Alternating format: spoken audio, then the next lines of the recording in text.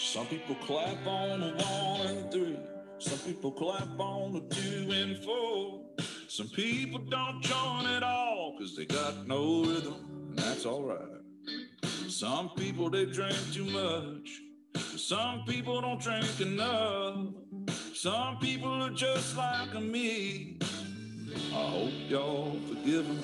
I'm like stars inside a gold bands. I'm like peace-side towns, and I'm always speaking my mind, man. I'm better off biting my tongue. I'm a bad show at the wrong time. If I'm a legend in my own mind, I'm good for some, but I'm not for everyone.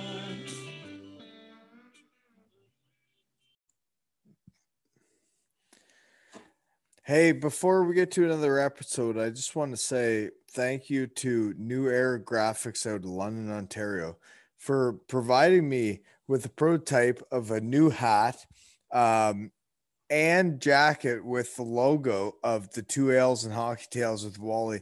And I think that is just the coolest thing ever, because from me walking the dog a month ago to having hats and maybe a jacket, like that is the craziest thing ever. But you know what? Everybody's listening. So I can't wait to bring you more, and it's going to continue to happen. So you know what? Let's just keep it rolling, right? Welcome to another episode of Two Ales and Hockey Tales with Wally.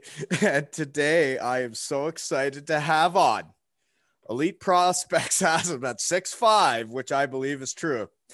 But they got him at 243 pounds, which I don't think he's seen since he was 15. I believe he is closer to 3 bills. And that's because he's had to wear custom helmets his whole career because his head is so large. A Challenge Cup champion with the Cardiff Devils, a 4 to 6 year pro, depending on what you think of the leagues he's played in, a fan favorite for the Cardiff Devils and Telford Tigers, Dougie Clarkson. How are you today, buddy? Good, buddy. Thanks for that. That's pretty good. I usually get the suitcase comments, but that's a pretty good entrance there. Well, I thought, you were a fan favorite at Cardiff. There's no doubt about that. Oh, thanks. So I seem to remember a lot of Walton jerseys up there too. Well, didn't they have a song for you? Teach me how to Dougie. They did, yes. So I'd play often. I guess I'll get into the background how we know each other. We had never met. I had met your brother. We were closer in age, but we both signed in Cardiff.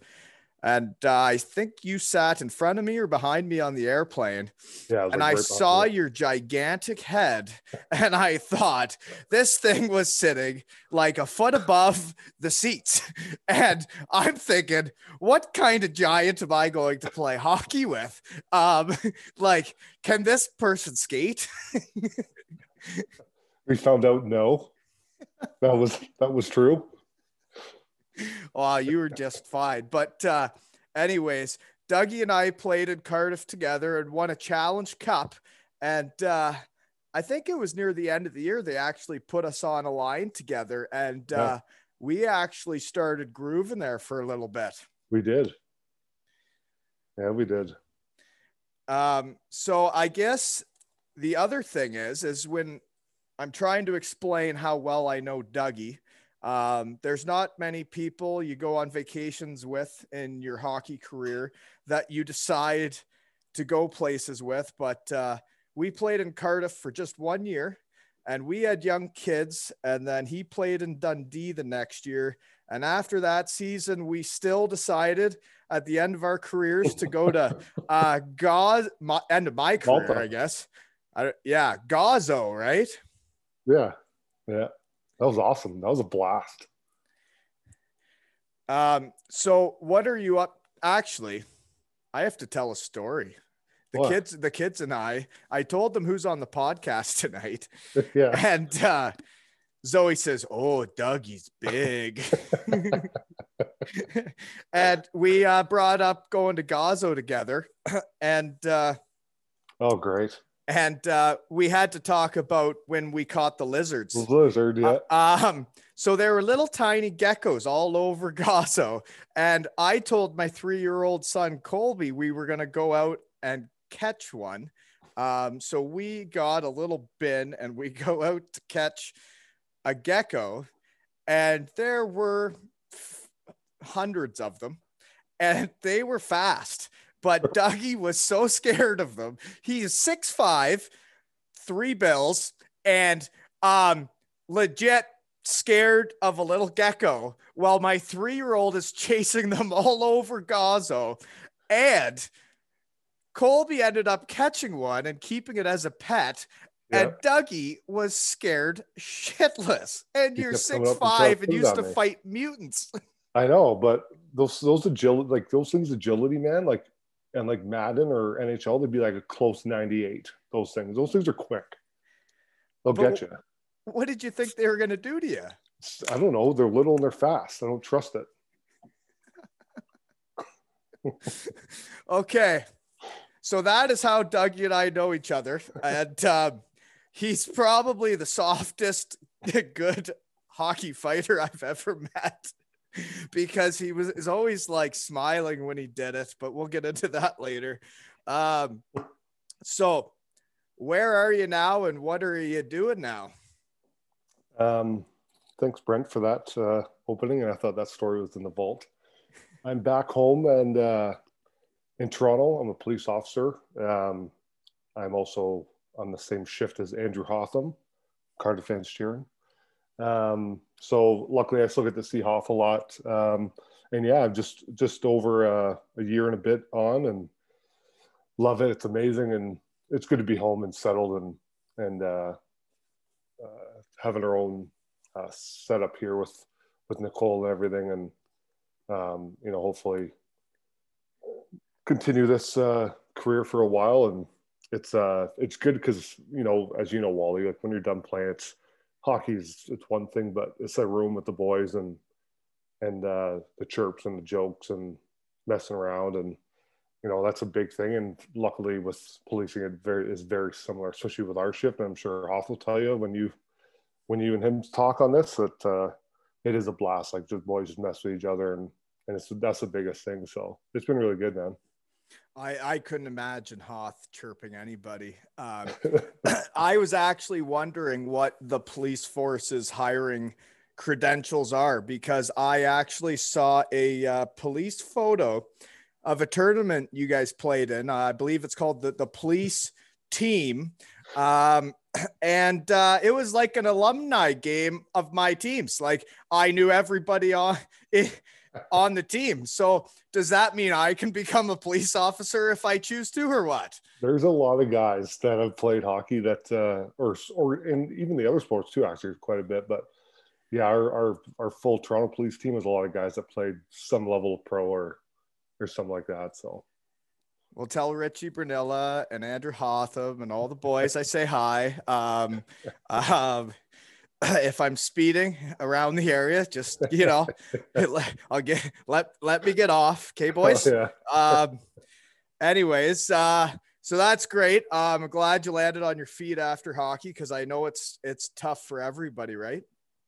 Yeah, and it is tough because even when I first came home too, you don't know what to do. Like I couldn't sit behind the desk work. I know people can and people do it as a job, but I just needed to be doing something and having that relationship, like I said, with a group of people on a team setting and joking around and messing around. And so it was nice that it happened that quickly for me, because as you said, I know it is hard for a lot of guys when they come home, they don't really know what they're going to do. And they're so used to having the schedule and games and meals and everything like that. So it worked out, and luckily it did. Yeah. No, man, I'm proud of you, because I know how hard you worked to become a cop. We were still hanging out, and it means a lot to a guy when after the careers are over, like the people you stay in touch with and the people that actually take the effort to come see you, it means a lot. And you've been to Kincardine. You've been here. A few times. We've had some barbecues. We've been downtown. And it means a lot. And anyways, now it's time to get into where you grew up and your journey through minor hockey and how you got into hockey to like NCAA or major junior. So I from Mimico, Toronto. That's a neighborhood in Etobicoke, and I got in. My dad was a hockey player. He was a goalie. He moved from Scotland to Mimico when he was a kid, and I loved hockey. So my brother and I both obviously continued that in lacrosse in Mimico, and so just started playing for Humber Valley and West Mall, like when you're 6, 7, when they start organizing it. And then I went to the Marlies, played for the Rebels, Senators, Fawn Kings, just kind of everywhere around. And then my draft year, actually, this is like shocking because I grew like 6 inches one off season. Can I ask a question What? just about minor hockey? Because I'm not from the GTA. I'm from a small town, and we don't like make trades and switch teams all the time. So can you explain how you just said you played on like 5 different minor hockey teams and why that would happen? Because they're all in different towns, I believe. So why wouldn't you just play for the town you're from? No, they're all based in Toronto, Mississauga. So the rules for the GTHL are you can play for any team as long as you live within those limits. So I know Kitchener, you have to play. If you live in Kitchener, you have to play for Kitchener. If you live in Waterloo, you have to play for Waterloo first. In Toronto, you can play for any of the teams in the GTHL. Toronto and Mississauga, as long as you live there. So you can play for any team. And so I understand why it's a bit more, say, perhaps of a business down there, and maybe there's some coaches making money and people doing some things to get on different teams. You got any stories from that? Because I know you coach some minor hockey. Just while we're on the topic, you got anything good? I coached in Kitchener actually, and it is different out there. You don't get paid; you just get your travel when you go to a hotel and like gas stuff. I do know in Toronto when the kids get older to closer to the draft year, stuff like that, that there are teams that pay their coaches. And that's just part of having ex-pro players or ex-people that people feel that would help benefit their kid. And you know how crazy it is for parents that just want their kid to be the best and put them in all these things all year round. And like even when I was a kid, I played baseball and lacrosse and soccer in the summer. And then in the winter we play hockey, and that's, like that was normal. Now it's not a chance. Like that's your hockey full time, and parents are dishing out that much money. And so I guess that there's just expecting that coaches will have to get paid too, and start seeing that more and more, I guess. I'm just dipping into minor hockey, and I'm not in anything like that area, but okay. Sorry for interrupting. Oh, it's okay. I was just curious about like that. No, seriously, I was just curious about it. So now you can continue. You played for your suitcase already. So so literally you started as a suitcase in minor hocky 100%. And it continued. But okay, carry on. Sorry. Maybe I'm too loyal. Just a loyal guy, eh? Just a beauty. So my draft year, actually, my minor midget year, I grew like 5.5 inches, and I was absolute dog shit. Like I was awful. So I actually went and just played like double A's because I was like, I can't, like I'm not going to these tryouts in AAA. Like I'll just go have fun. And so I went to go play and had a blast and played well. I then came back for my midget year AAA. And then from there I went to junior A to the Toronto Thunderbirds. They disbanded after that first year. And then that summer I got my scholarship to UMass Lowell in an NCAA tournament. And that's when I went to Brampton Capitals. And we had a couple of really good players actually on the team. And Wyatt Russell's on our team, the goalie. He's been in some movies now and stuff like that. And so I went from there was supposed to go to UMass, and Sorry, then I went to Milton. So what? Okay, hold on. You're Yeah. switching. Whoa. You're gonna need Okay. a pen and paper, eh? No, seriously. Whoa. I know. Whoa. Okay, hold on. Okay, how old are you? What are we doing here? Like, so. Oh, I'm Whoa. 32, and I'm well over a team a year, eh? In my average, it's close. In junior? In my life. Wow. Okay. Sorry. I'm just trying to keep track, and I think the listeners are trying to keep track, but I had lost track. So, 100%. okay. So There's you a website got for this now, eh? I understand. I don't have it up now, but everybody can look. Okay. So let's not dive into every team then, because wow, I was getting confused. So what basically you were playing tier 2 junior A or whatever, and you get a scholarship to UMass Lowell. Yeah. And then you switch junior A teams. Yeah. But you still have the scholarship. Yeah. I just had to go back 1 year just to graduate. So I stayed a 5th year so I can graduate, get my marks up to the NCAA. And then that's when I was supposed to go to UMass Lowell that summer. And my brother just left Kitchener. He just finished his career with the Rangers. So my parents were living out there, and I went skating actually with that 48-hour rule with the Rangers and Pete DeBoer and Steve Spott. And it was just that, like, I literally had my car packed, and I was just doing it just to skate with them because they had obviously a great team. And they, before I left, they asked me if I wanted to sign, and they were hosting the Memorial Cup that year. So obviously I wanted to, because I didn't really I liked the idea of NCAA, but from the stories that I was hearing about, especially bigger guys or guys that like aren't really into like running, it's like they would just hold this huge fitness, and like they would hold guys back for like not passing a sprint test or certain laps and times and stuff. Where is this? Well, at UMass Lowell too, but like just NCAA in general. Are you? This is just a rumor you've heard, then, right? Because like once you have a scholarship, you have a scholarship. You get there, and like I have a few buddies that if they could have cut them, if they could have let them go and not given them the scholarship, they would have said, "See you later." But they 100%. Had them, and we were all together.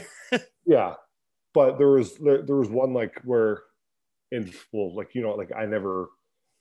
just never I never cared about school. Everywhere I went, I was like, I'm going to play pro regardless. So I don't care about this. I'm just here to play, to get better and play.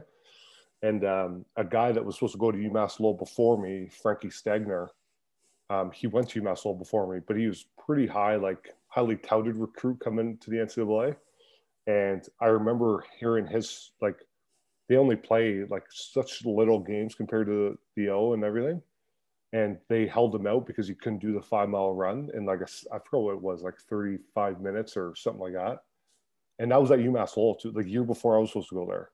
So they held him out. They're a pretty big recruit, and I was like, I'm not. That was one of the reasons that was in my head.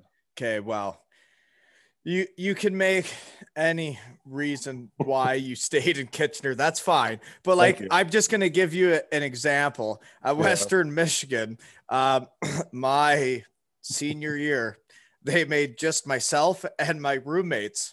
They told us to be on the team or whatever, to get ice time. We had to run 2 miles in 12 minutes when we got back at the start of the season.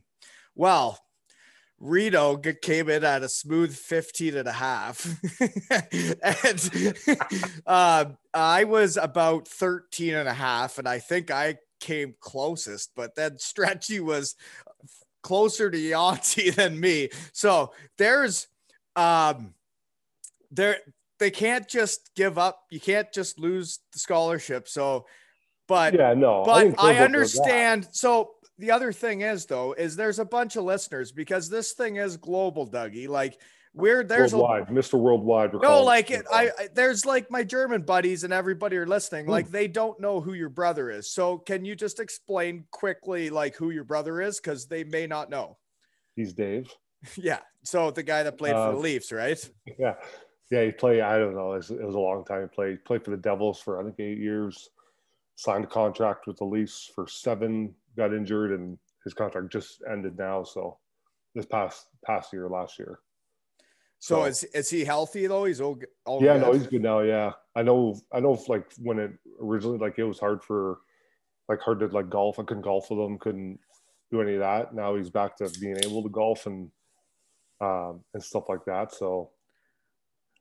Well, that's good. I met him at your wedding and he seemed like a dandy. Or I met him before in like high school, but yeah, he's a good dude. He's a regular sized human. So. Yeah, I'm sure your mother liked him a lot more coming out than you. And your head with the custom sized helmets.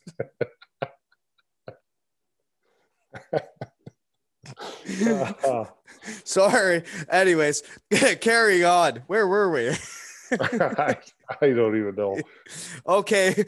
Here's my next question that on my notes. Yeah. Okay, are you ready? Because you talked about those websites. It's like Elite Prospects. I'll shout them out. They're nice.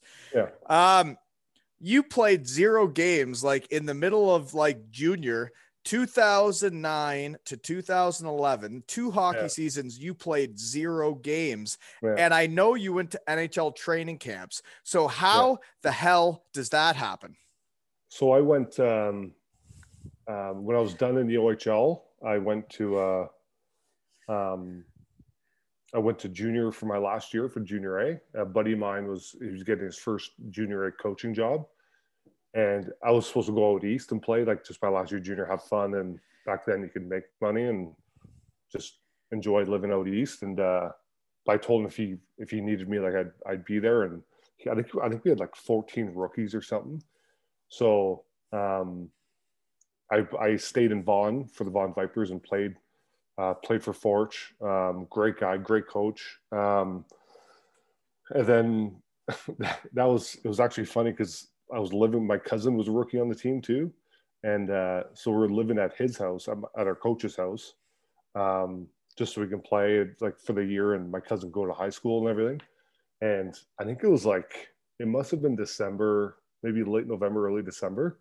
My brother called me. He's like, he's like, and I was doing well that year, but I was 20 and I didn't really fight much. Guys didn't really fight, but I had a lot of points going that year, and I think I was top 2 or 3 in the league. And my brother's like, hey, you probably better get in shape, eh? Like there's like the Devils are coming down. This is when he was with the Devils, and like there's teams like they're gonna come watch you. And I just remember slamming chocolate bars, slamming Call of Duty, like just I'm in no shape to like be going. I just was like kind of done, whatever.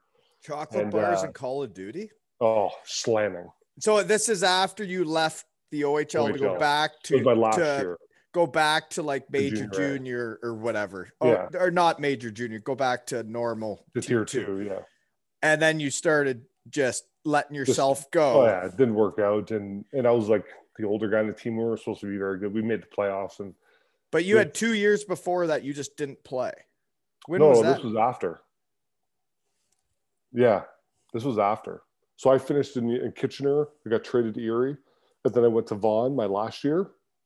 When were the 2 years you didn't play? When I was 21. It was the following season after my last year junior. I don't know the year. 2000. It'd be 2009. But I went to. So I started actually like trying to. Because I know you brought up camps. I started like actually working out and whatever. And I went to New Jersey's rookie camp that year after that season, my last year. So I was 20. I was done in junior. And I still had my package from Kitchener because I had my scholarship at UMass Lowell that I left. And I went to the New Jersey camp, and Lou Lamoriello, like one of the nicest people, I think best GM, best hockey mind. He said to me, like, listen, we'll sign you if you want to like an East Coast American League, whatever. But like take your schooling, if you want, just come back and, me, I was lanky. And so I decided to do that. And I went out east to Acadia University and straight up told the coach, I'm just here to play. I don't care about a degree or anything. I just want to play, get better and for a couple of years and go back and sign. And that wasn't in the cards. They apparently like to do things differently where they play the older guys, and that's how they did it. So I left and came home in October of that year, and I just worked construction. The following summer, I transferred to Nipissing, and because of the eligibility, they make you sit out a year. So I had to sit out that next year in Nipissing.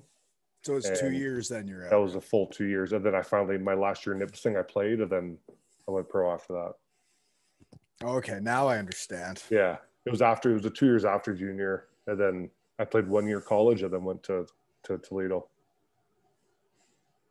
So you never came close to finishing school. You just went to get a couple classes.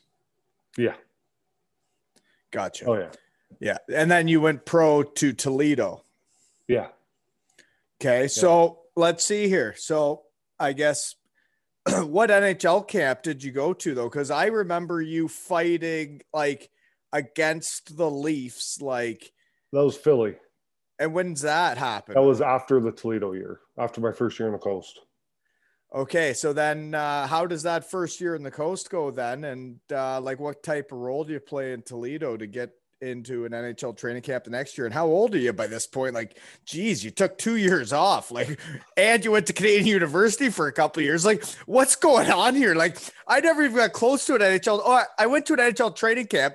They never let me play with the real players. They made me play with the recent draft picks, and then they made me go home after 48 hours. We're like, so you got, yeah, just tell me the story. Well, the funny thing with camps is like when I went to the New Jersey one when I was 20, I remember showing up there, and like I said, my brother's on the team, and in the paper was a picture of me in practice.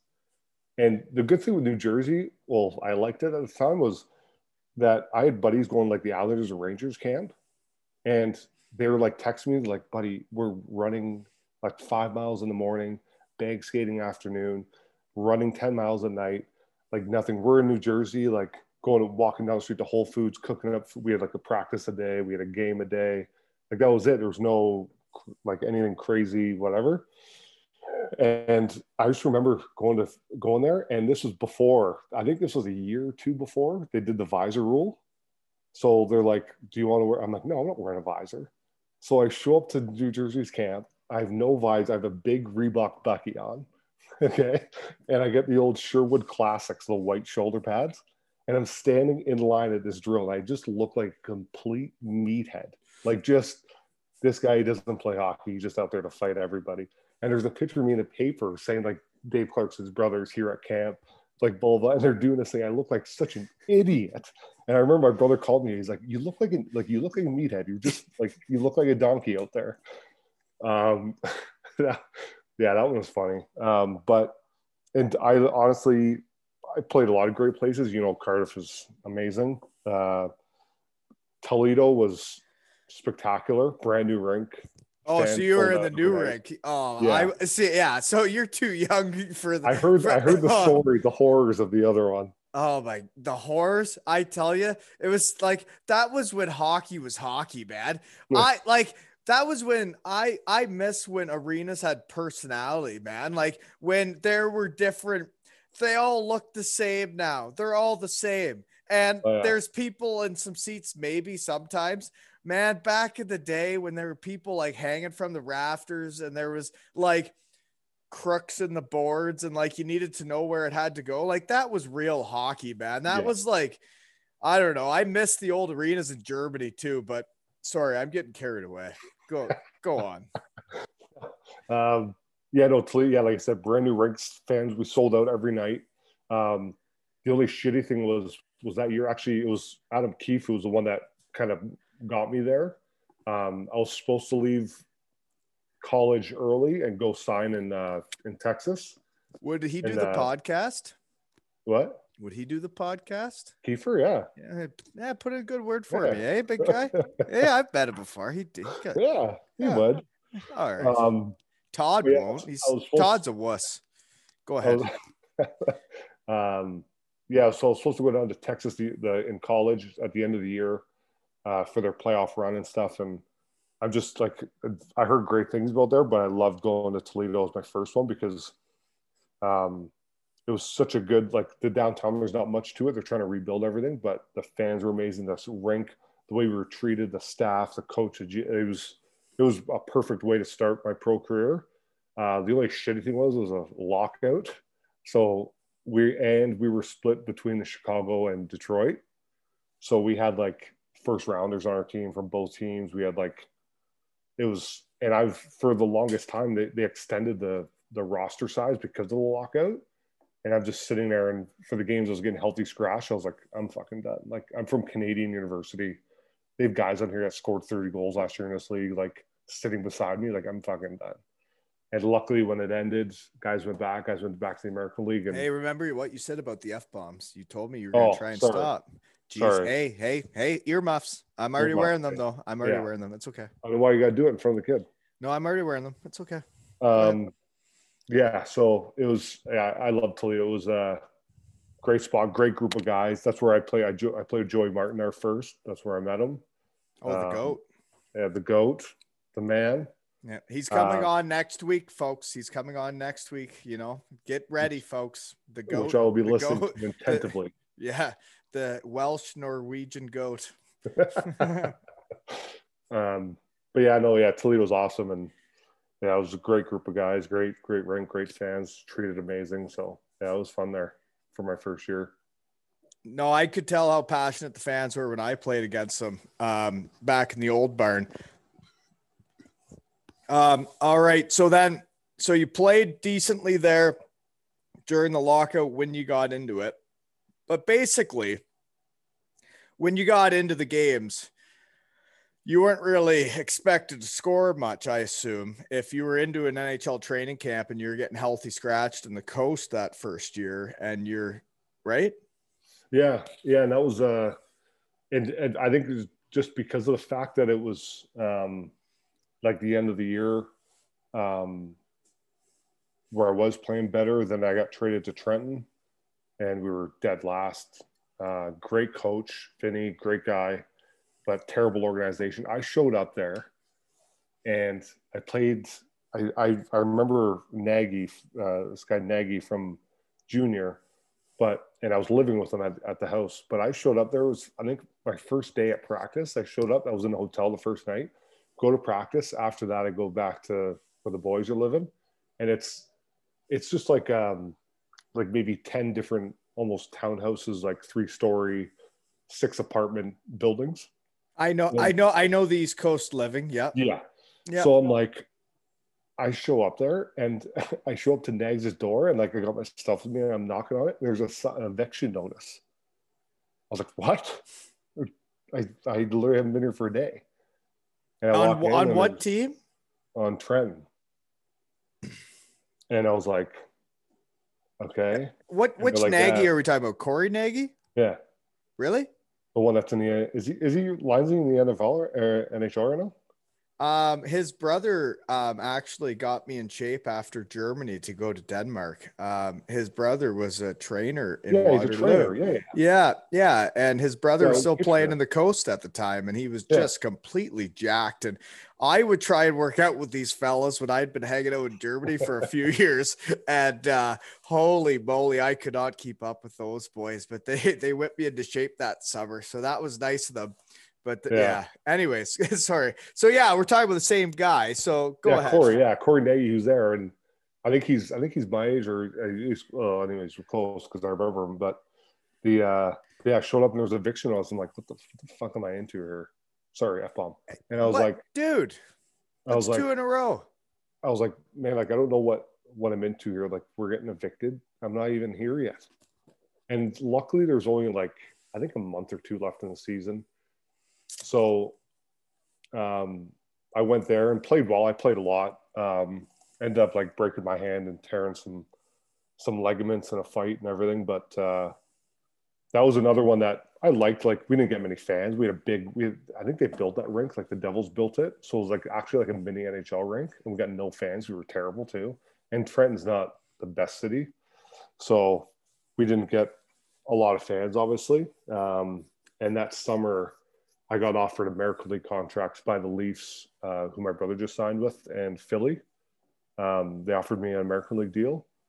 And obviously I wanted the Leafs because from Memco and being a Leafer and all that. But my agent and Coolheads prevailed on his guidance that I signed with Philly. And I still remember like Ron Hextall calling me. I was walking down the street with my dad, actually going for lunch at a pub.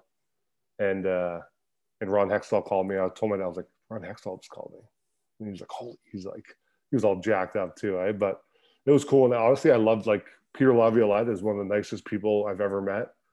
And he's great coach, super hockey smart, but just a really good person. And I got to go to camp there, and they were low on numbers, and I ended up being one of the last guys there to be cut. And that's why I got to play against the Leafs in the exhibition. And from that video you saw and scored and fought. And so you scored, you scored in the game too? Right before I fought. I fought right after I scored at the faceoff. Yeah. In the preseason game. So, well, I guess we're going to have a celebratory cheers because this is, I think we're about 50 seasons into professional hockey, and this is the closest we've got to an NHL game. So cheers, buddy. Cheers, pal. No, but Scott Foster came on, or his gal told me that he might come on. He's a little reluctant, but that'll be my first ever NHL athlete on the podcast. He was my college roommate. So anyways, where were we again? When I was with a campus with Philly. Right. So then you get to play that game. You score a goal and fight. Yeah. And that was in Toronto. Yeah. With the team that wanted to kind of sign you too. Yeah. They offered me an American League deal. Yeah, they both did. And just happened to be the first game of the year in their preseason games. So then you get sent down. So does that season go all right then? No, it's terrible. Perfect. We were in Adirondack in Glens Falls, New York, small town. I liked it. It was nice, small, super Canadian because it's pretty far north. It's north of Albany. But there was just I came down and right away it was the lineup wasn't anything, and a lot of the year I practiced like the forward, everything like that. The games I did get in, I just fought, and I loved like the boys were great, the coaches were great. It wasn't anything with any of that. It was they had a lot of draft picks, they had a lot of good players, and we went actually like it got to a point where the graph rep came, and there was like I think 3 guys on the team that wore graph. And I just walked up to him one day, like halfway through the year, and I was like, "Hey, I'm going to switch because my dogs were barking after bag skating. So I practiced bag skate at the end, do everything. And it was fun, but like my dog, I just had to go to like heavy, comfy boots just because I was dying. Like my feet were toast, man. But I was not. Did you say your dogs were barking? Like, yeah, my feet were sore. You never heard of that? You're from Elmira. Well, I don't know if that's the saying, Elmira, but sure. But like, okay. So how do we get from there to Cardiff? Because I want to get to Cardiff pretty soon because we got to talk. That's it. We're there at Cardiff. Is that after that? Yeah, I went to after that year. I just didn't want to. I was pretty much done with at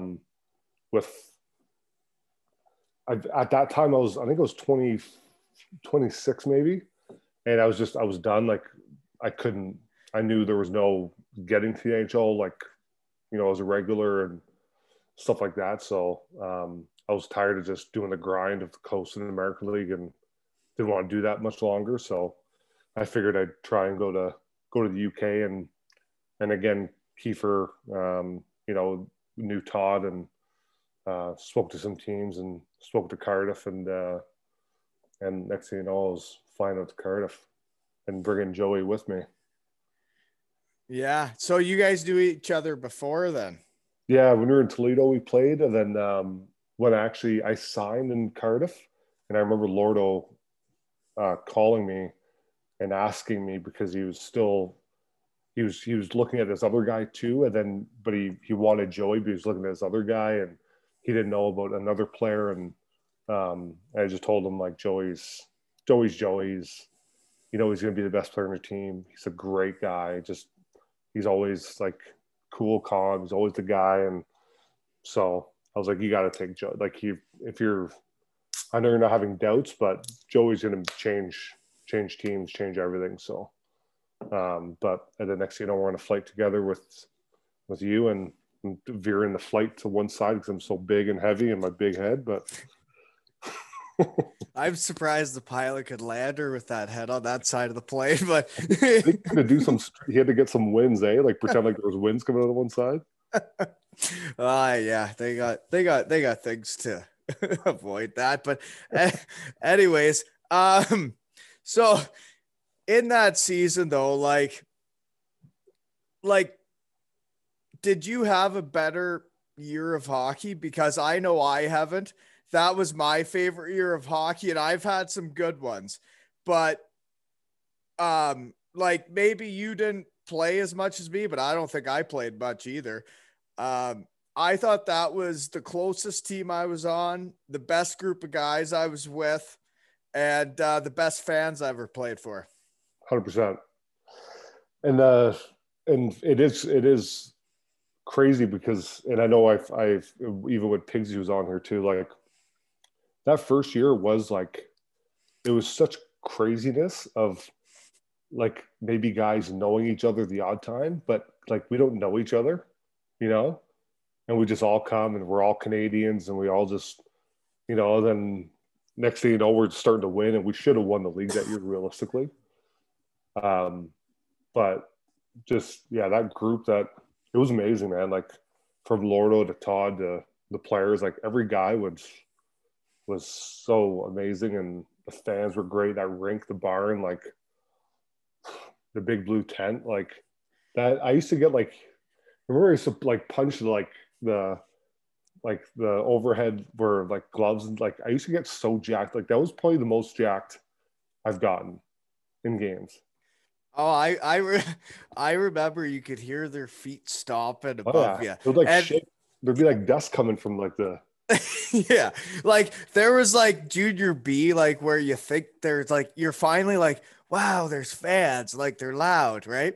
And then you get to pro and like they're loud. And Germany was crazy. Like Germany was crazy. I'm not gonna get into that, but the big blue tent, man, like the way they stomped above your head when you're in the locker room, you're like, are they actually gonna follow us? Because we're at a circus tent.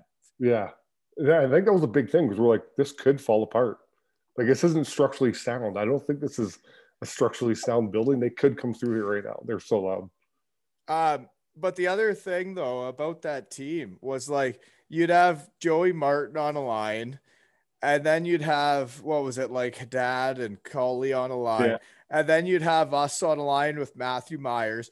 And like, we could just start rolling on teams where they never got out of their end, and the fans would be so loud, like, and we would just start like literally they wouldn't even get out of their end. And it was it was like a festival of hockey, and the fans are cheering, and it was nuts, wasn't it?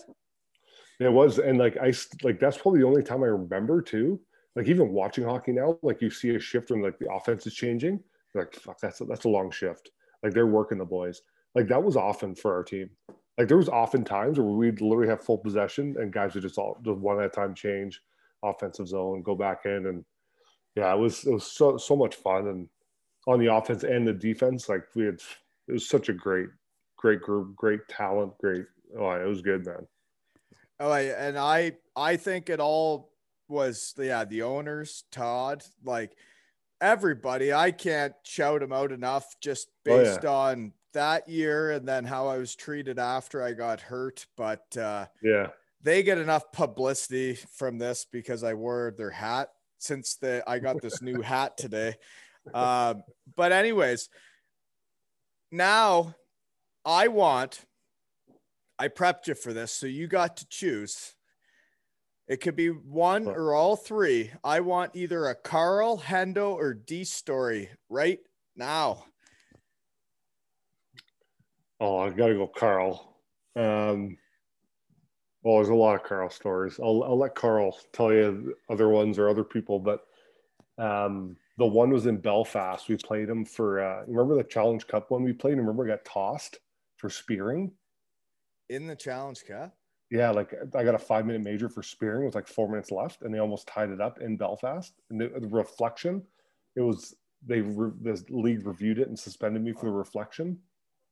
Yeah. So that game, no, it was a 4-minute penalty, but there was like 3 minutes, whatever. But we were up a goal, and I think it was the first leg of the Challenge Cup too.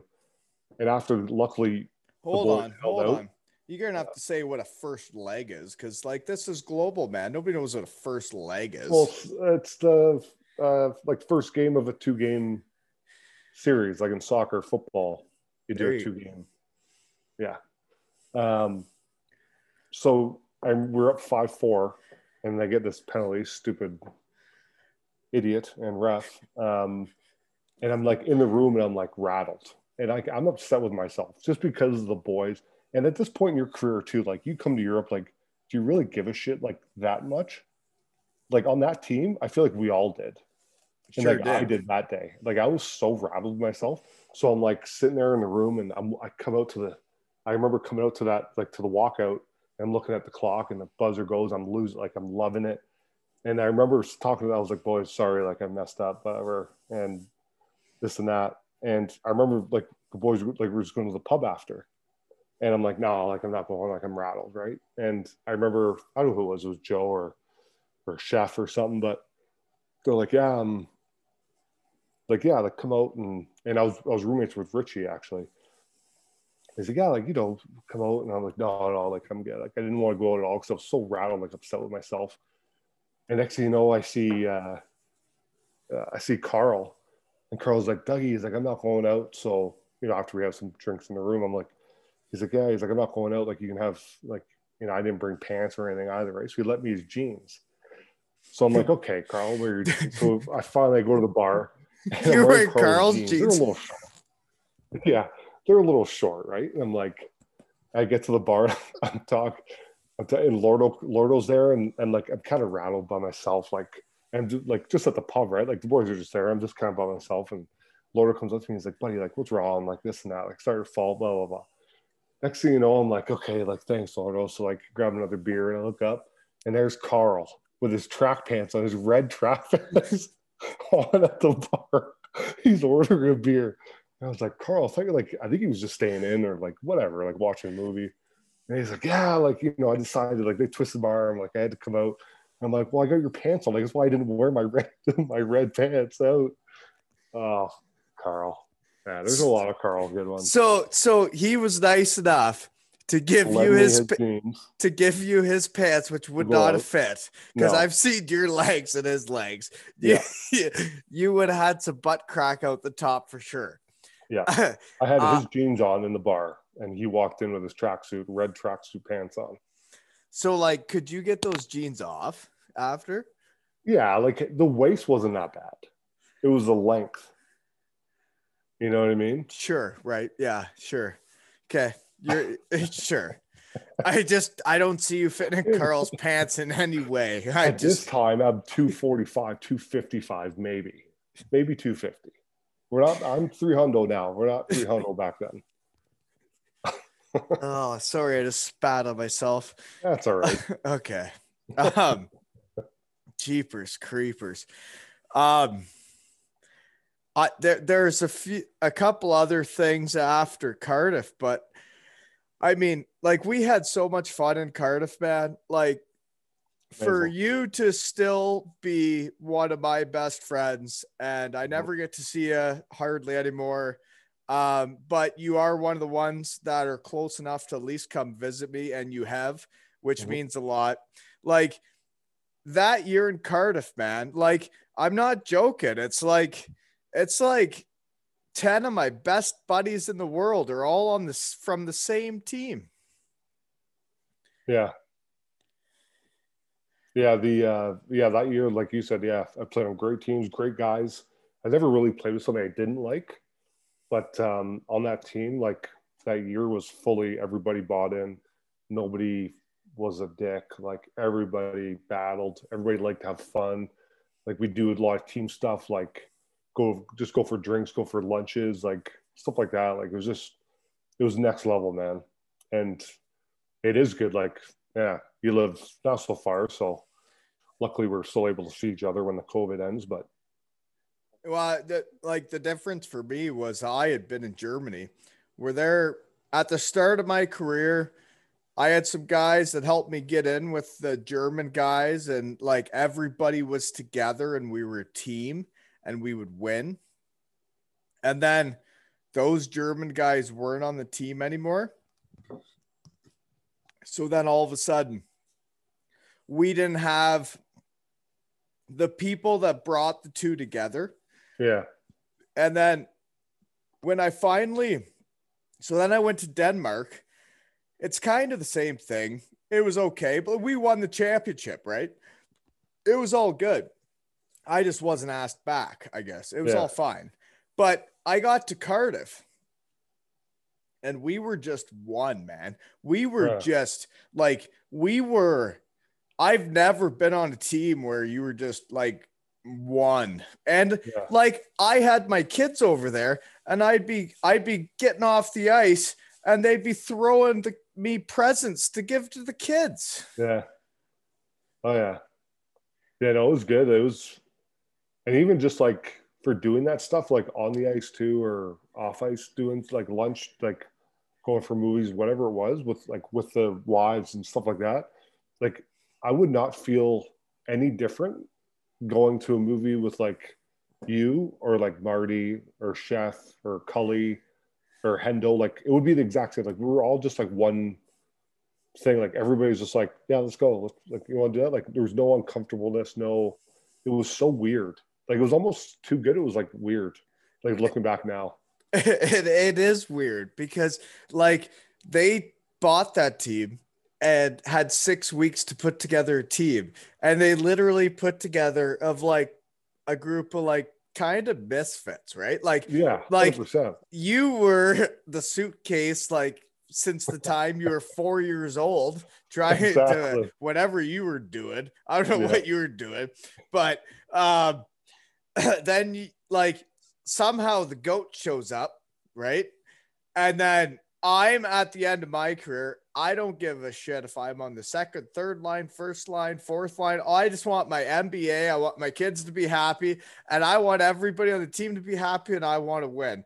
And then you got Hendo fighting everybody. You got Lordo trying so hard to be the best coach he can be, the best player he can be. And he's trying, as a player, he's trying so hard to make the team win. Like he was trying so hard that everybody else on the team was like, have you ever seen anybody try that hard at hockey? Oh yeah. It kept making me think like, do I need like this how this guy works? Like I need to work harder here. I thought I was coming here for like a laugh, for like the boys, have some fun. Like, yeah, no, it was a blast, man. And even just afterwards, just like going with the fit, like, and I know it's different now in the new rink and maybe even now just in general, but like just going like just down to the bar there, like at the BBT, like just for drinks was like nothing. Like that was, I like that. You know, you go, you say hi to some fans, you have a laugh, and you're slamming drinks, and it was just so like easy. Well, that was my night out, right? Like that was with the kids. Like that was my night out. Like going down after the game, we would sit in the room, and there would be times they'd be kicking us out of our room because we didn't want to leave, and they'd say you have to go drink with the fans. Well, the fans would stay as late as we wanted to stay, and by the time they were done, I'd be like, okay, like my night's over. The rest of the team would go out, and I'd go home to bed because of the kids. My night out was the BBT, and it was so much fun. Yeah, it was a blast. And it was funny too. And yeah, Marty and I on Mondays used to do the old executive workout, we'd call it, the pool. just go in like quick sauna, quick little elliptical and leave. But Sorry, you did elliptical on a Monday? just a little, yeah, Monday morning. Joey, like we had the day off and we were done the Sunday, right? So Jimmy and I, or Marty and I would go and have the old executive sweat out. Well, you guys Sauna steam and. I never got on the elliptical on Mondays, but that's good for you guys. Also in class and bettering yourself. Yeah, I guess that's right. Okay, so anything else you got to say about Cardiff before we move on?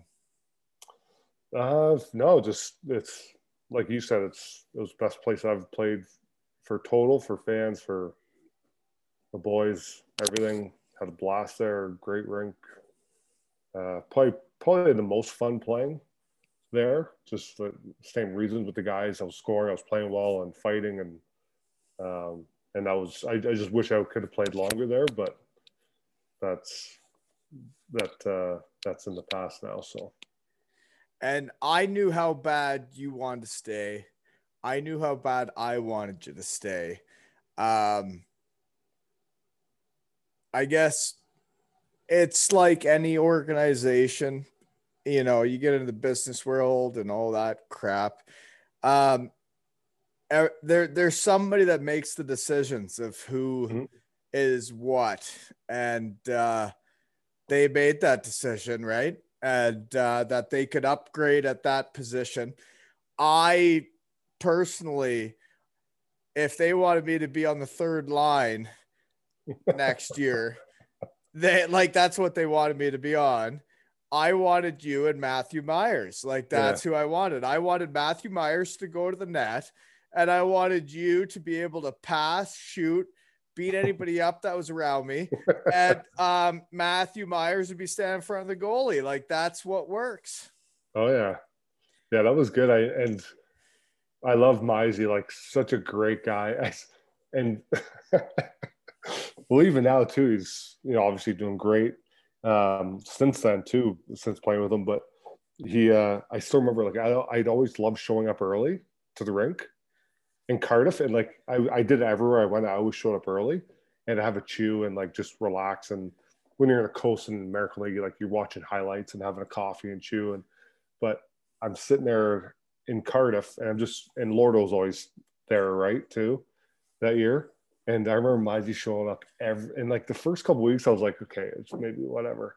But this went on for months. And finally I'm like Mizey's what are you doing? And he'd show up every morning in the back room there, in the change room, with fresh hard-boiled eggs and mackerel. And it would reek. And there's I'm why can't you go eat that out in the rink area?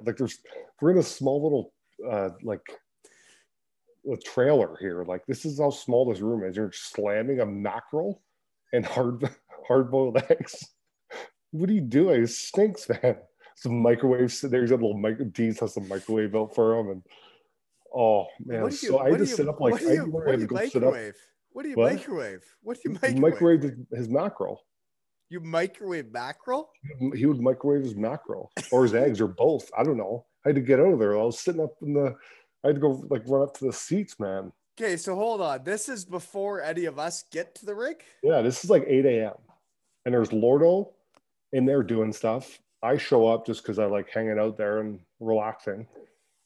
And Mizey walks in with his work clothes on and slamming mackerel and eggs. Hand bombing it too. I knew that he ate stinky stuff. That's about all I knew because I wasn't there that early, but yeah, it was gross. Do you remember, or no, you didn't sign for the next year. The next year after that season when we were all just being beauties and daddies and we were all just living, going into the next season, Lordo sends us an email of Richie's diet of what he had ate in the last 7 days. And of Mark Richardson? Yeah. Yeah. If I would have ate that the last 7 days, what did you? I can't even remember what it was. Like, it was like, I only put this oil in because it cooks at this temperature. And I only eat this because of this. And I only eat that because of that. Really? And I was like, I'll pretty well just eat whatever somebody gives me. Like, Yeah, and maybe that's why they're all still playing, eh? maybe Huh. that could be it. Um, and oh, that's another thing too. Richie, what great phenomenal hockey player, first of all, but such a great guy, quiet, whatever. And I roomed with him on the road, and I remember my very first trip, and we're like, we walk into the room, and I'm like, I think we got the wrong room, Richie. Like this is a double. Like I'm not fitting on this bed. He's like, no, this is how they are. I was like, what? And I'm like, just curl up in this like ball, trying to fit on this bed. And then I think it was another, because we played Belfast like 12 times that year, but another one at Belfast too. And I went to bed with like, I'm laying on the bed and I'm like, I got my iPad and I got those Cadbury buttons. And I'm like, I'm eating the buttons and I fall asleep, right? Like we'd have pints before we go to bed. And I fall asleep, I was like, I wake up in the morning and we go out for Richie's alarm. Richie's alarm's going off, and I'm like, we're going for breakfast. And he always went down early. And I'm like, oh, just give me another whatever. So I slowly get out of bed. I go to the bathroom, and there was like brown, like I'm talking chest to like kneecap. And I'm like, oh my God, what happened last night? Like I had 2 beers. Like what's going on here? I look in the bed, there's brown everywhere. And I just see this empty Cadbury buttons bag. I was like, oh, thank God. It just melted. The chocolate just ended up down my side and melted all night. Richie was dying. He couldn't believe it. Oh, dear. No, like, sorry. We got to focus up here, though. I don't know how long we've been going. But the one thing I would say, though, is like every time a game was over, right? Like I'm at my stage of my career, you're at your stage of your career. You know what? I think Chef might have turned a page since he was with us. He was my roommate. I think I dragged him into some deep water that he didn't want to be a part of. But I think he's improved since me, and that's why he's still relevant. So good for him. And Chef, I'll have a cook-off with you anytime. No doubt. I know you look good on Instagram, but bring the noise. Anyways. Where were we? Sorry. So Joey was my roommate, and you would come over, and we would have like room service, bring up like 10 beers, and we would each have 3 beers so we could go to sleep at night when we'd be up in Scotland or whatever. And like we'd finish a game, and like to fall asleep after a game, you need like a beer or 2, or else like you're going to be awake all night thinking about like the play you could have made, whatever, the punch you shouldn't have eaten. And it's funny too, because even like Richie, actually, I do remember that. Like I'd go in there and then I'd come back with Richie, and Richie would always we just have a couple of Guinnesses, like because he'd like Guinness too to fall asleep. But even the first couple of times too, I'm like hearing him, and he's got his phone like sideways like this, and he's like, there, he was like, and I'm like, what are you doing? And we would literally just sit there, have a couple Guinnesses, play video games on our phones, iPads, and just have a laugh. But what a great guy. One of the nicest people I think I've ever met. Such a good dude. 100% one of the best people I've ever met. Would not hurt a fly, but would eat a puck for any teammate, and would do anything to win a championship. He literally would do anything for anybody, but would not ask for anything in return. Yeah. That's Richie. Yeah. Phenomenal human. How did we get into this? I don't know. Well, no, you're saying something about roommates and chef. Oh, well, and sorry to Chef for trying to steer him down the wrong path. I understand hockey's changed. And Joey, if you ever hear this, because I know you're busy playing in the coast, you might be on some long road trips and need a podcast. Who knows? Right? You never know. But I'm sorry for trying to lead you down the wrong path. You needed protein shakes, you needed ice tubs, you needed the foam roller, you need the lacrosse ball, you need all that, you need the bike. And the Because gel, he always had good hair. I believe you have to stretch too, because if you don't, then you feel like me now. Yeah. Yeah, exactly. Oh yeah. I still remember too, like when one of the first times he went over to Chef's apartment, and he's like, he made like I think there was like, I don't know, like a couple of couples there anyways, and he opens the door in this like this full cooking apron, and I'm like, what? And he's like, how do you like your guac? I'm like, what? He's like, you like it hot, medium, mild? I was like, I don't know, chef. You make it medium, maybe mild. I'm not good with hot and everything, but that was one of the funniest, like, just the way he is too. Like, it's just no big deal for him. It's normal. He's like, well, what do you like? Just in the, it was like a red cooking apron. Killed. I won't lie to you though.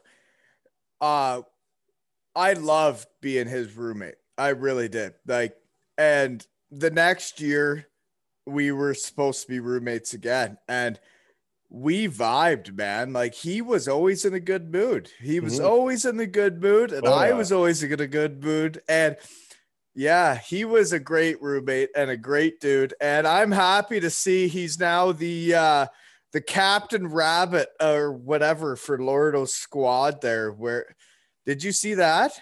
No. He's the captain of Lordo's team in the coast. Nice. The Swamp Rabbits. That's right. He's the captain Swamp Rabbit. Nice. That's sweet. Yeah, it's good. Yeah, Lordo's he's good for that. Good for the smart, loves it, works hard. Loves the game. Loves the game. Okay, here we go. So after Cardiff, what happens to you? Because we already know we went to Gazzo after you played in Dundee, which so I guess we could get into Dundee a bit if you want. I think that my favorite part about Dundee is that the Cardiff Devils fans call it Dundee drunk. And every time the fan bus is going to Dundee, the whole bus gets Dundee drunk, which means you're going to the arena with the curling rinks still on the ice, and you're mailing in for a game. You're having a game, and you played there for a full year, eh? Yeah, it was. I loved it there. Like I said, like my dad's from Edinburgh, from Leith, and we always visited when we were kids, and got family in Scotland, Ireland, and loved it. And as you know, playing there too is awesome. Fife and Edinburgh and Dundee, just the fans are amazing. And I loved it. And it honestly was very similar to Cardiff when I got there. It was all new guys. Everybody was great, like beauties, the boys on the team, the coach, Mark Lefebvre, great guy, great coach. And at the start of the year too, it was scary how much. I remember texting Marty to me like, this is weird, like, because we were at the top of the conference for like 2-3 months, and I think it was right before Christmas, like right or just after the end of November. I don't know what changed with ownership or management and how they wanted things to be done, but there was a big shift in how we operated. As you know, we'd go out to the pub, we go to the casino with the boys after games and stuff, and Mark, our coach, would come with us, and just he was one of the guys because he's a young guy too, and he just finished playing not long ago, and things, I don't know what it was, but things changed and just went downhill like south quick, and if we could have sustained the winning that we were doing at the start of the year, probably not. But there was still like the fans were great in Dundee. The rink was good. The room, like our training staff was great, and we had a really good time there. Like we had a nice place there in the cold eye, and I loved it. And just being in Scotland was nice. My parents would come visit and stuff like that. But yeah, it was fun. And like I said, it was starting to remind me a bit of Cardiff with the guys, and the guys never changed. Their attitudes and everything was always amazing, and it was a ton of fun. But just wish we could have done something better with the year. But yeah, it was awesome. I had a blast. Well, that's good, man, because like listening to you talk about the year at Cardiff, listening to me talk about it, listening to Hendo talk about it, listening to Todd talk about it, listening to everybody talk about it. Everybody is like, well, like it was good, but it wasn't like that year. Yeah. Oh, right. 100%. Yeah. And like I said, like it's different now with the rate, and the BBT was outrageous, and unfortunately new fans and players aren't going to get to experience that. But like I said, it's such a such a bar, such a high bar. And I'm a huge believer in that. Like it's just literally being a normal person, being one of the boys, having a laugh, hanging out, not being a dick, having fun, stuff like that. Like everybody gets along, the wives got along, like kids were all like, it was such a perfect mix. And I think it would have been a great mix anyways, but I think like Todd and Lordo and the new owners, like they love that. They came out, they enforced that almost. Like they loved hearing that. They loved to be a part of that too, not just, Can I talk now? No, so what I was gonna say was, yeah. I just you hit a nerve there. Like in my opinion, and in the places I've been, you need a leader. You need a guy that's like a real leader. You need good people, right? After that, you need good people. Exactly. And Lordo was a leader. Todd was a leader. Marshy was a leader. Oh yeah. There was a bunch of leaders, but everybody else was like a really good person. That was like the biggest thing, was that like nowadays, when you think about looking back on hockey, like that's like the only year that really clicks, right? Like that's what I think of. It was that year and those people. Yeah. And like I said, like you can have, even now, like for any league, any whatever, any sport, I think it is the biggest thing is guys and girls, whatever the sport is, if it's guys or girls, but just being nice, being good people, working hard, having fun. Like that's going to get you a lot farther than just having guys and girls that are good at things and good at sports and talented. And like we had talent on our team, there's no doubt, but we were all, like you said, misfits, and just a bunch of great guys that were led by great guys, and new owners were great guys. And just, it was such a good mix, a huge mash of perfect.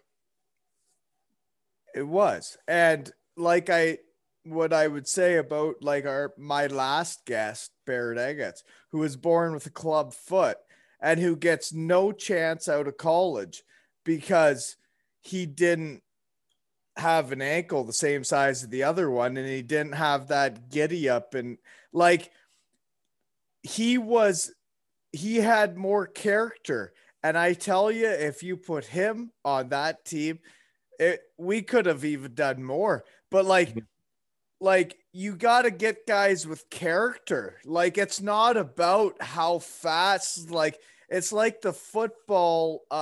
What's it called? What's the football thing called? What? Where like they're doing before the draft. Oh, the combine? Yeah, the combine. Yeah. They literally only draft them based on how they do in the combine. Yeah. And that's where hockey's going. And you need character. You need 100%. character. Yep. And like I said, even when I went to New Jersey's camp when I was 20, we didn't, and my buddies, like I said, they're at Rangers camp, Islanders camp, they're bags camp, they're working out all day, they're doing this, running, and they're training, they're measuring their, their lifts and everything. New Jersey, they made you walk on a treadmill, make sure you didn't have a heart murmur, and they would literally they would look at you and see if you're out of shape. They put you on a scale. Like that was it. There was no, and this was when things are starting to heat up a bit for their training and fitness levels and all that stuff. And that's the one thing that you can never measure is how somebody interacts with people or how good of a guy they are, or like the character, like you said, like that's, unfortunately we're going into a path of all stats and all Corsi stats, and everybody worries about how much time this guy's puck on a stick or how good he is in these situations. Well, the guy won't block a shot for you when the game's on the line. So don't know what you're talking about then, because you're going to lose. Well, and it's this, you're absolutely, like, I keep saying the same stuff on this. I keep saying I keep saying you're absolutely right. And I completely agree. I just realized I say the same shit on this podcast all the time. So maybe I should figure out some new sayings. But shit, I got to come up with something new. Yeah, I don't even know what else to say. So we got to get into, because after Cardiff and Dundee, okay? So Dundee, you go there. It's all good. I love Dundee. Every Dundee fan out there that ever listens to this, I'll never forget shaking it off for the fans, for the Cardiff fans and the Dundee fans. Yeah, I was there too, and for me too. I was there watching. Oh, okay. Well, I shook it off for everybody. Thank you for coming up all that way to watch us donkeys play hockey. That's pretty nice, because we are just average blokes, as you'd call them. And now I want to get into if you played 4 or 6 years pro, what do you want to call it, and what happened after Dundee? No,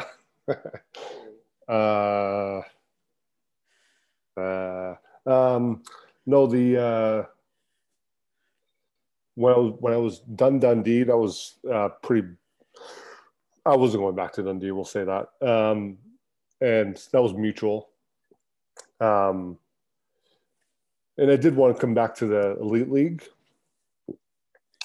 Just unfortunately, there were a couple of hurdles with a couple teams, but after that, I got talking with Tommy Watkins with Telford, and he called me and mentioned that obviously they would want me and they would do anything to get me, kind of deal, and this and that. So I spoke to him, and he's a great guy.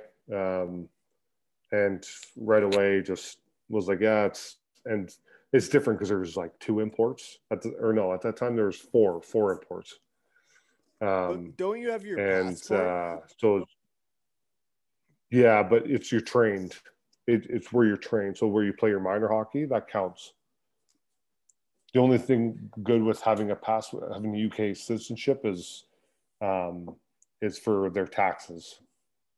Well, because they pay you as a Brit, as like they pay the tax on. They don't need to pay for an incoming for my visa and stuff like that. Oh, so that's the only break.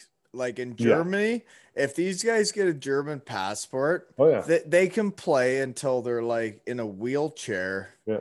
Like if they're that good. It depends how good they are, but like there's some guys that have played like 15-year careers that would have had a tough time making the coast after a year. Yeah. And it was tough though, because in this league, it was like they really did want it, because you know how the elite league is. It was all Canadian American Euros. There's barely any British players except for the exceptional ones. You know what I mean? So this league, they focused on that, which is a good thing for their hockey, for their program, because you need kids to play at a somewhat decent level. You know what I mean? Other than the 13 exceptional players. So, but I love Telford. It was amazing. Fans were amazing. Different, obviously. It's a lower league, the league below, but yeah, for fan wise and ownership, how you're treated, everything like that was very similar, but it was just the hockey aspect was significantly lower. Right. And so and it's still a good way of life. And I still loved it. Yeah, you're still making a good living. As an import, you're still making good money. Yeah. But because I think there is a guy that's in my neck of the woods, or he grew up in my neck of the woods, because I played against his brother, Steve Silverthorne. He was the goalie. Is there not his brother Jason that grew up in Port Elgin, just down the road from me? Yeah, I played with him in Telford. He's still there. Yeah, I already knew that. I was just bringing it up. Oh, you just did your research. Jay and I are just tossing it in there. No, I knew. I didn't have to do my research for that. Like I already knew that. Yeah, no, he's Souls. Yeah, it's a good way of living, and like I said, the fans. It was very similar to the Elite League. And how passionate they are. The towns were great, and it's the UK. It's, you know, the cities are very similar with the pubs and restaurants and nightlife and travel and all that. But the only real difference was the on ice and that's due to the fact that we could only have 3 imports on the ice at a time. So like you're still getting paid, like that's yeah, he's over there getting paid, like, because I've seen him over there for years, and like I know his brother from shooting on him every year in every single league we played in, and like it's impressive how long guys play, right? Yeah, and Sills is like, I think he's older than you and Jason. Thanks. But I'm only 32, but I think he's close to 40 now, or over 40. Yeah, no, he loves it. And yeah, he was the same. He came with Lou Dickinson, actually, played with him in Edinburgh.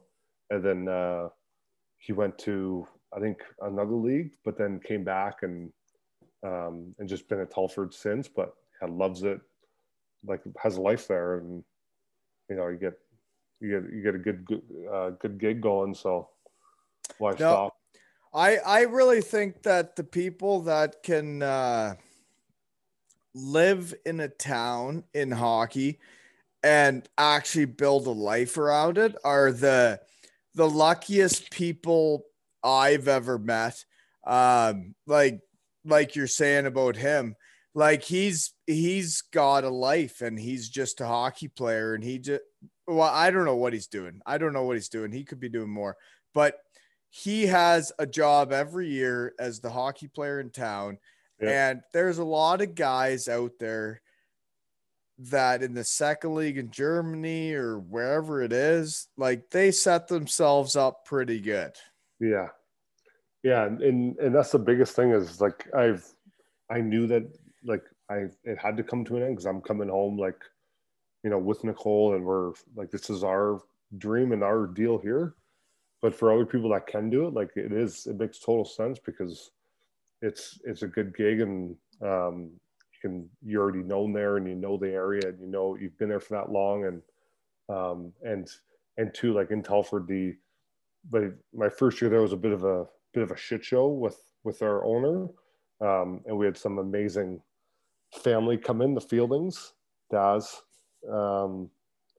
and just came in and kind of saved the day for the league in general and us to keep going. And we ended up winning the league that year, my first year there. And it was just, yeah, it's such a it's just like a UK, like it's hard for guys that haven't played in the UK or people that haven't like lived there for a while or experienced it, but it was just like standard UK, like the fans are great, rink was good, restaurants, like you're treated great and everybody's rallying around you, like the town, you know.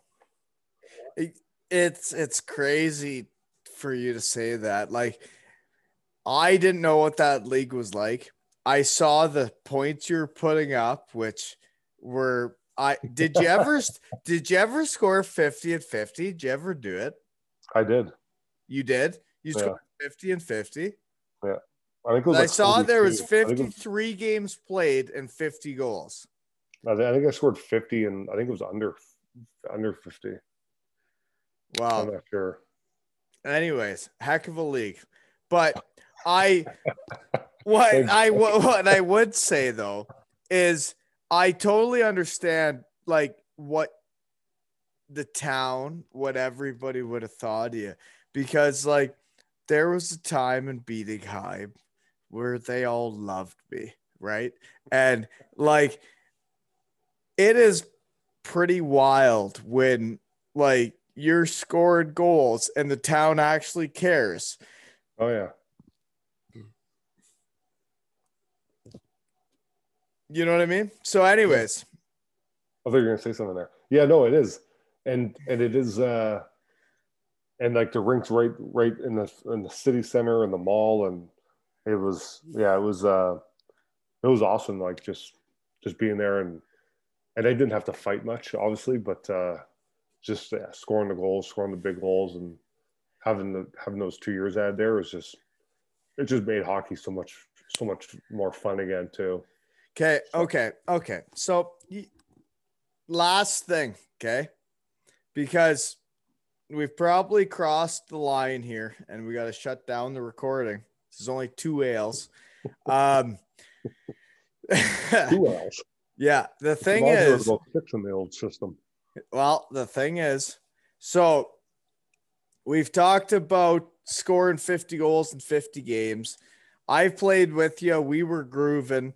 You protected me. I'd pass to you. You'd score. It's all good. Matthew Myers would be standing in front. The goalie would see his butthole. It'd all be good, right? Right? Perfect. Like, exactly. That was exactly how it worked. Exactly how it went. Yeah. It was exactly how it went. Nobody would go near me. I would do my thing. You would score. He would put his butthole in his face. So, right? Where was I going with that? Holy moly. So fighting? Yes, exactly. So you were actually could score. You scored 50 goals in 50 games.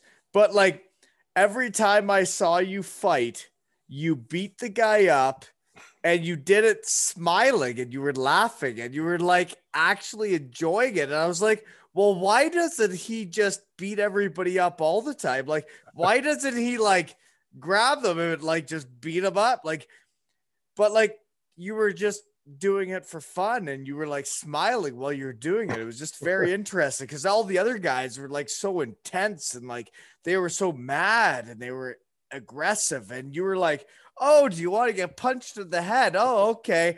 Pop. Oh, do you want another one? Oh, okay. Pop. Right? Yeah, it's that is how it went.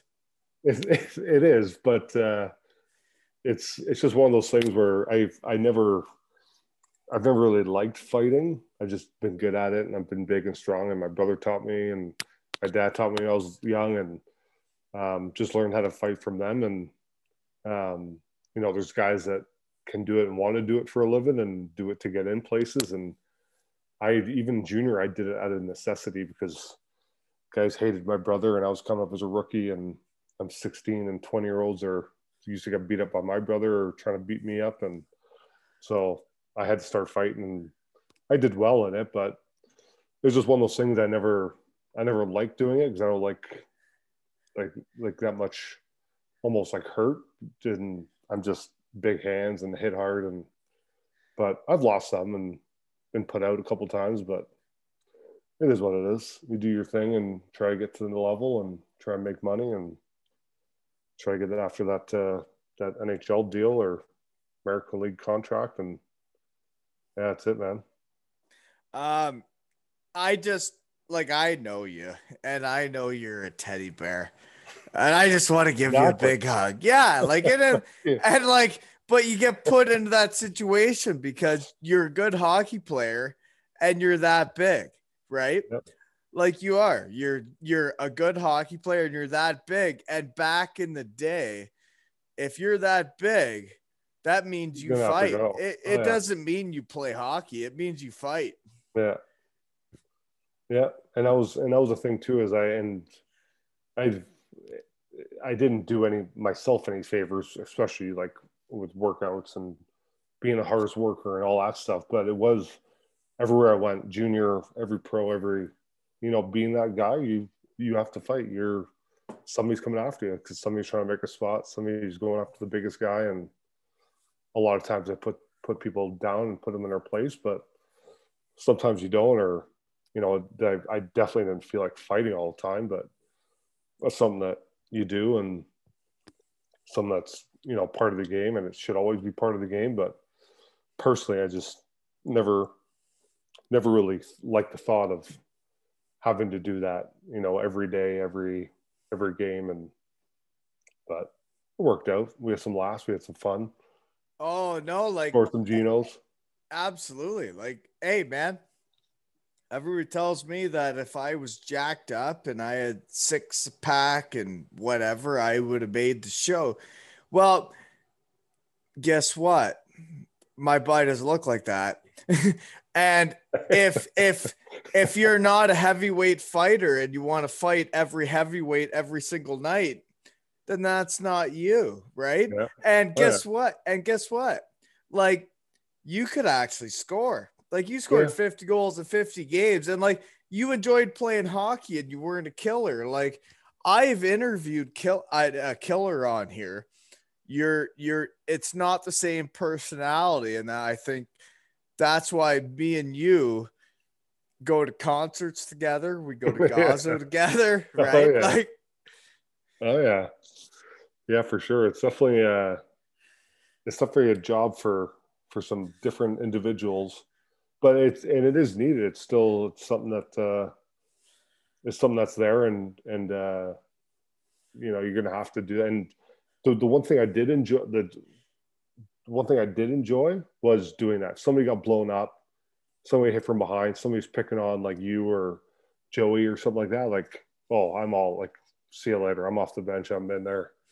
But it's one of those ones where it's guys asking me, or just because of the fact I'm so big or whatever. But like the change of pace ones are always good if you're playing like shit and you go out and tilt, or somebody gets hurt and something like that. But yeah, it was always just, there's so many different circumstances, but it was always fun. Can I would like to say that when I played with you, even when I scored, I had never felt so safe, because you would come and you would wrap me in your arms, and I would be like, nobody could punch me right now. Like, like, look at how big these arms are, right? Oh yeah. But anyways, like, I get it, man. Like, I didn't want to fight, but I would do it when it was time. Like, when it was time for the team needs this, like, we're down or we're out, and you need the fight, the score to fight. But like, I was never a fighter, and I understand how you got into it, just because you're so big. And when you're that big, there's no way out of it, especially back when we were coming up, right? Yeah. There's nowhere to hide. No, nothing like that. And it was a side, like I said, but it was a lot to do with my brother, just because of the way he played, the way he made it to the NHL, was that he didn't care. He'd get beat up all the time in junior. He just fight everybody, didn't care. And then that trickled down to 20-year-olds trying to pick on me because my brother beat him up, and just in a good way, it forced me to fight and have to do it. But yeah, it's just one of those things that, and it's like, and I do feel like that, like even scores, like you should be able to fight. get fired up in a game. Somebody chops you, chop them back, fight. Like that's what it's for. You go fight and you're in the box. But I just don't like the ceremony ones or the just set up ones just for fighting. Like you're just wasting a roster spot for somebody that could be making that money, that could contribute in other ways as well, right? Man, when I played with you, you contributed so many ways. I bet you, what did you have? 20 to 25 goals. I don't even know what it was, but like 20, 25, 23, 25, yeah. But like me and you were playing on the third line, and we were grooving with Matthew Myers. Yeah. I didn't last long the next year, but it wasn't the same line. Yeah. And it wasn't the same results, but they figured it out without me for a while, but it never quite came to fruition. But I don't know, man. That line of me, you, and Myers, if you want a third line in that league. Yeah. Yeah, it was good. I mean, bring the old balls, bring the big guy, and bring the guy that'll go to the net. Bring macro leg lover. Yeah, let's roll. Yeah. Well, you got anything else to say before we shut her down? No, man. Thanks. Yeah, thanks for having me on here. Like you said, we fortunately still do get to hang out and kept in touch after all these years, and I think it's nice that we can continue to do this, and all the fans in Cardiff and Dundee and Telford, and Toledo, every place I've played. There's thousands of teams I've played for. Another F-bomb. Buddy, you're saying butthole on here. I can't say F-bomb. Not a swear word in the kids' world. Yeah, it's been it's a great experience, and hopefully get to come back and visit and plan on it, and visiting those cities and towns and seeing some games and hanging out with the fans that were there when we were there. I doubt you're ever going to go back there, but I'm just being serious. Like I will never go back and watch a Dayton Bombers game, because I don't even know if that team exists anymore. But they don't, so you can't. Okay, so there you go. Toledo. Yeah, in the new arena, but can you go watch the old arena? Okay, it's time to shut this down. We've had a long enough chat, but anything else before I say goodbye? No, that's it, buddy. Thanks. Appreciate it. Hopefully get to see you soon before the COVID. You're going to see me as soon as I hit. You're going to see me as soon as I hit stop right now.